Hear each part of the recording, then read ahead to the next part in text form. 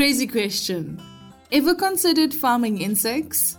Well, according to a World Bank report, farming insects can play a vital role in both food security and climate-smart agriculture.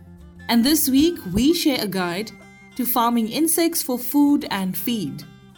Farmers are encouraged to diversify their agribusinesses to thrive, but often the answer lies beyond farming. And this week, Jackie Taylor, Chief Executive Officer of Agritourism South Africa, joins us to share advice for new farmers.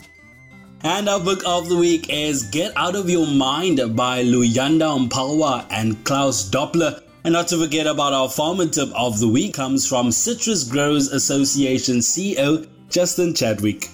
This is Farmers Inside Track, supported by Food for Mzansi. Inspiration for your business and life. From South Africa's farmers and agripreneurs.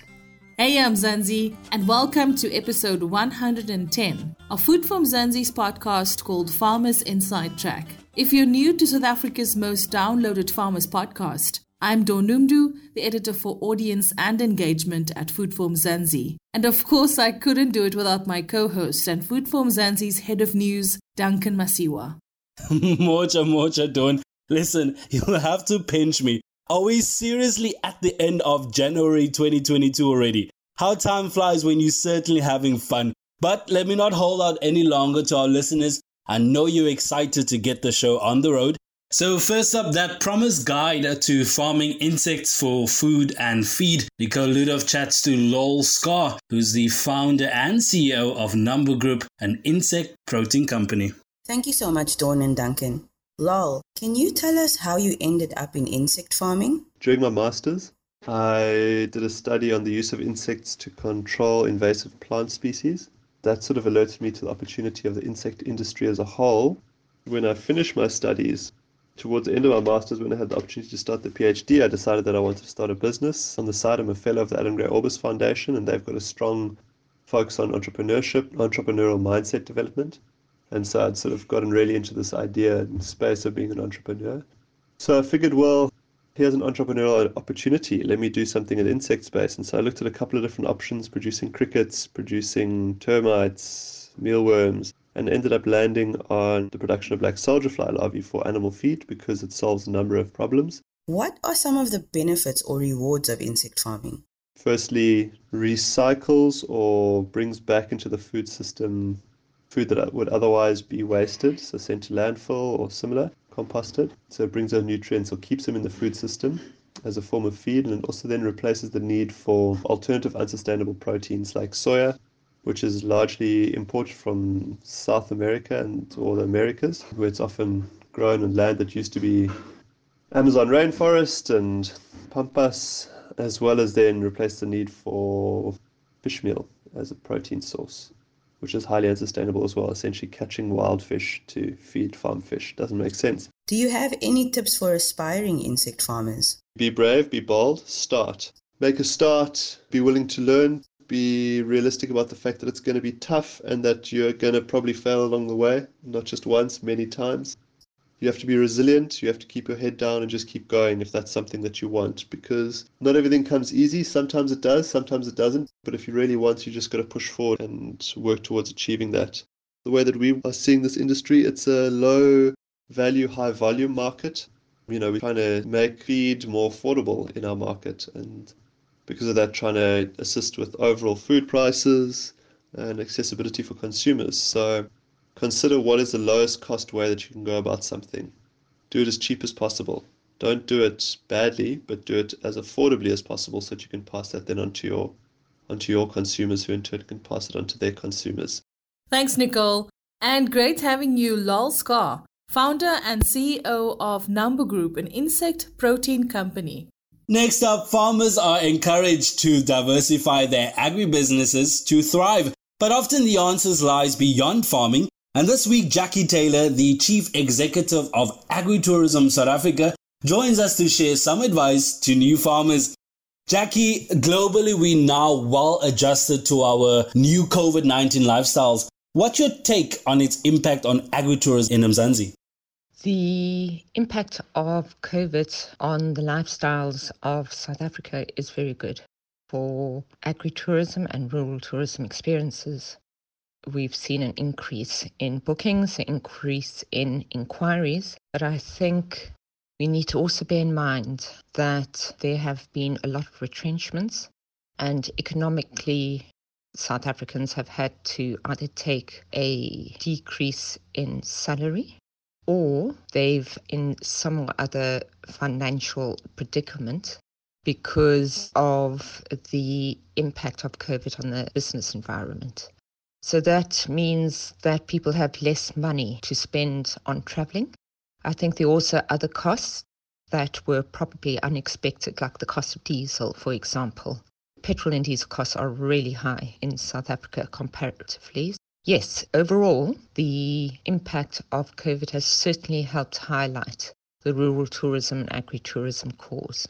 Now, you're adamant, and I quote, that agritourism should benefit all, not just the wine and canapé crowd. What's your take on this, especially around rural development and improving the lives of farming communities, which, include farmers and agri-workers? I am dismayed at the lack of interest and the lack of action taken by tourism bodies and the various governmental and provincial departments on rural tourism and agritourism. It's really unacceptable that we're still in a position where a lot of these tourism associations keep talking about beaches and hotels and really more of the same. I also do believe that there are a number of different activities in rural areas that are simply, I'm not sure whether the tourism authorities have actually been into rural areas to see what the different experiences are. But I can say that there's a lack of knowledge and there's ignorance.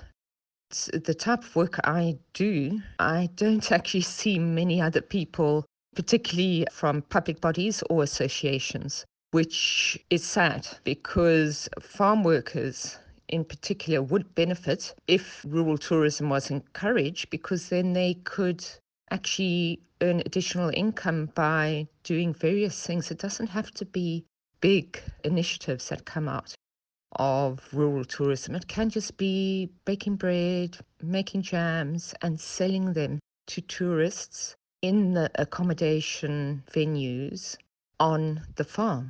So it's surprising for me that rural tourism and agritourism is not taken seriously in South Africa, and that is the reality. I'm on the ground and I don't see any action being taken, or very little. Everybody's very vocal in terms of saying, "Oh, Jackie, that's fantastic. You go. But it's all talk. There's no action, or there's certainly, since 2016, everything I've done, I've had to do financially from my own budget and from my own income resources. So I think we've got to stop talking in South Africa when we talk about rural tourism and agritourism, and really these associations, they need to start doing.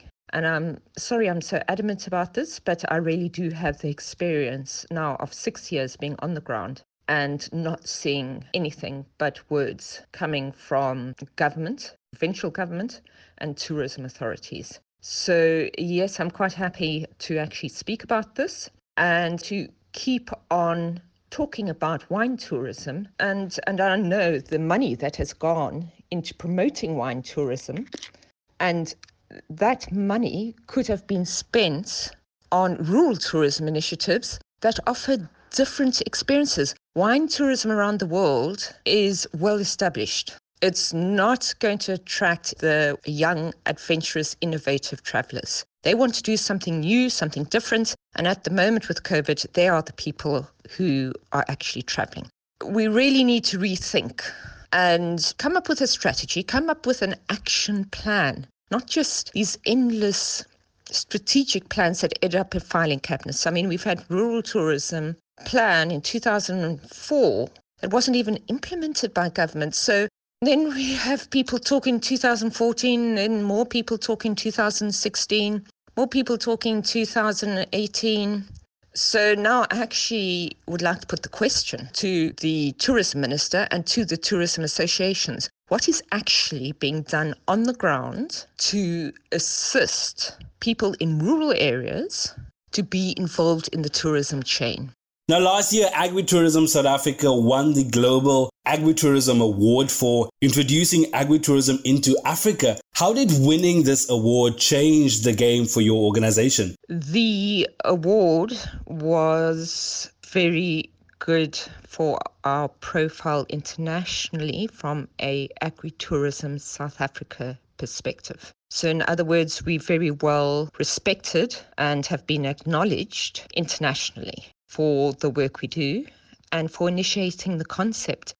You know, the whole purpose behind agritourism is not for us to own it, to show other people what can be done. And in the absence of government and tourism associations, I've really had to do this off my own initiative, and it's really hard work, and it takes a lot of resources to be able to deliver what in other countries governments are delivering or tourism associations are delivering. We're very respected internationally, whether it is EURAC, that's obviously attached to the EU, or it's in Vermont and the USA's agritourism associations, or really around the world. So I get contacted from New Zealand agritourism, right through to Canadian agritourism, Sri Lanka, Philippines.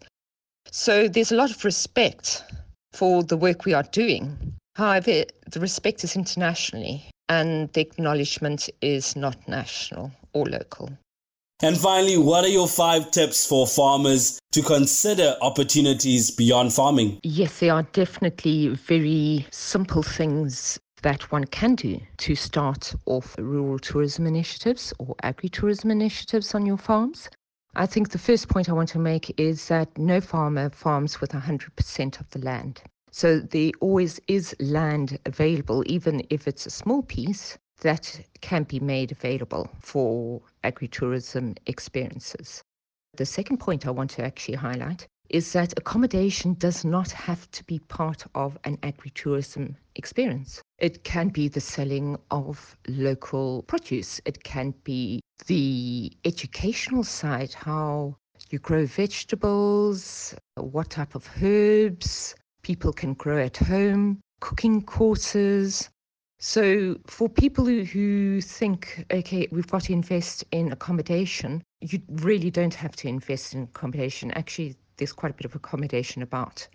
The third point I'd like to actually mention is to work together. Farmers need to work together, and even if a committee is formed of the farmer's family, it can be the farm workers' families, the ladies, who actually take the initiative and work together. Rwanda is quite a good example of how rural communities work together in cooperatives from a rural tourism perspective and an agritourism perspective, and they get a lot of government support because it employs and provides additional income to families that are on farms. So working together and coming up maybe with a route where one person is doing jams or showing people how to make jams, another farm is showing how to grow vegetables. The whole thing is really to work together. So the most often question that I get asked by farmers is, look, I'm farming, so I don't have time. Well, yes, I totally understand that. I come from a farming family where my dad was a farm manager. Even then, in the 70s, he started initiatives on the farm to make sure that the woman on the farm could earn additional income. So it doesn't have to be the farmer himself, but he or she can actually be responsible for creating a cooperative or just a committee. And then those people on the committee or in the cooperative run the business and then also earn the income. So I think there's huge potential there. I would also encourage people who go the rural tourism and agritourism route to work together to brand their produce. So branding of produce is very important from the public's perspective because the public remembers names. So when they go home, wherever home is, and they want to say, Claire really produces the most amazing raspberry jam or grape mousse confit, they really would like to mention the name so that other people, when they go along a similar route, or the same route, obviously in this case, can actually try and find the mousse confit by the brand name. So branding is important. Put it in the name of the farm or the name of the cooperative or the name of the committee. Just remember, it must be marketing friendly. People must be able to pronounce the brand's name, but that is important. The fifth point that I'd like to make is write down the names. Have a visitor's book or ensure that you get the name of the person who has visited and their contact details. So if they won't give the cell phone number, then get an email address. But build a database because databases are part of the assets of a cooperative or company or rural tourism business. So you need to think of rural tourism and agritourism as a business. It's not a hobby. It's not something that can be done in 2 months of the year. If you're serious about agritourism, view it as a business and make sure that you start small, start simply, do not overinvest. And there's always, even on the website, there's always information available as to how you start an agritourism business. So I've written a lot of articles and done a lot of interviews on this. So if you're not sure how to start a rural tourism business or agritourism business, you can just go on the website and then make some notes. Of course, you're also welcome to contact me. Thanks for joining us, Jackie Taylors. She is, of course, the Chief Executive of Agritourism South Africa.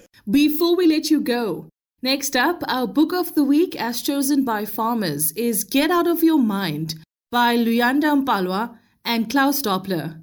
The authors combine decades of professional knowledge and experience as individuals and as a team to provide critical insight into a changing world. Food for Mzansi's co-founder and editor-in-chief, Ivor Price, reviews this book for us. Thanks, Dawn and Duncan. So it turns out Christmas gifts can be very beneficial. Get Out of Your Mind is a must-read book containing many lessons on embracing differences from Mzansi and beyond. It's all about dynamic change management, written by a Robben Island freedom fighter who later had a great career as an architect in Berlin. In many ways, it's a how-to guide for South African businesses, organizational leaders, for entrepreneurs such as myself, on how to manage diverse people in ways that's most beneficial for all, in ways that can actually meet business objectives, ways that can move both the organization and the country forward. The authors combine decades of professional knowledge and experience as individuals and as a team to ultimately provide critical insights into a changing world.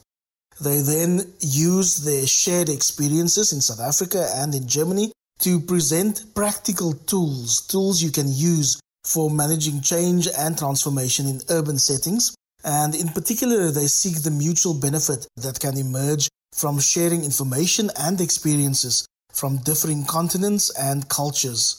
Perhaps what is most important about this book is that it is not only a clinical dissection of negative histories of identity politics, but also that it offers ways of finding solutions through many different interpretations of diversity.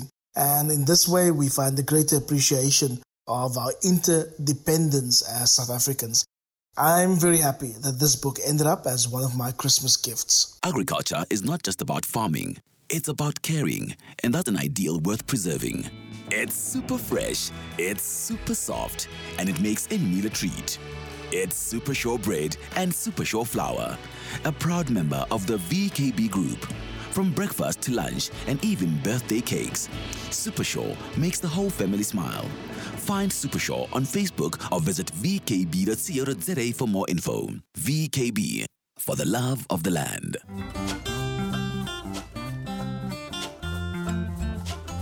Thanks, Ivor. Now remember, if you'd like to review a book or perhaps you have a book suggestion of your own, feel free to email us on info@foodformzansi.co.za. Now, before we let you go, this week's farmer tip comes from Citrus Growers Association CEO Justin Chadwick, who shares tips to export citrus. If you're going to get into the export game, make sure you get really good partners in with you. Choose good agents. If you're new in the game, get mentored by somebody who's been in the industry for a while. If you're in the citrus industry, there is the CGA Grow Development Company. They have extension specialists that can help you with the technical side because it's very complex technically to get everything right, to get the quality right, and to get the pest and disease management right. So use those tools that are at your disposal. And our farmer tip of the week from Citrus Growers Association CEO Justin Chadwick brings us to the end of this week's Farmers Inside Track, proudly brought to you by Food for Mzansi. For daily inspirational stories about the farmers and agriculturalists who go above and beyond to feed South Africa, visit foodformzansi.co.za or follow us on Facebook, Instagram, YouTube and Twitter. Plus, don't forget to catch our weekly sessions on all things farming on Twitter Spaces called Gather to Grow. That's right. And remember, if you love this podcast, please rate it and share it with your friends, family members, and fellow farmers. And be sure to also check out our sister's publication called foodforafrica.com for inspiration and news from across the continent. But from me, Duncan Masiwa, Dawn Numdu, Nicole Ludov, and our producer, Megan van der Vent, and the rest of Team Food for Mzansi, have a great week. What joins a continent but its continuous flow over mountains, through rivers, in the rhythm of the land? What ignites its future but the promise to fulfill, to protect and grow the very life of tomorrow?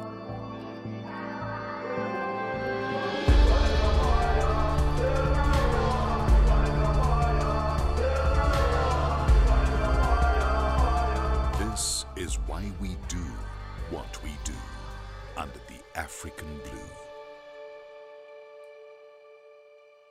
Corteva. Keep growing.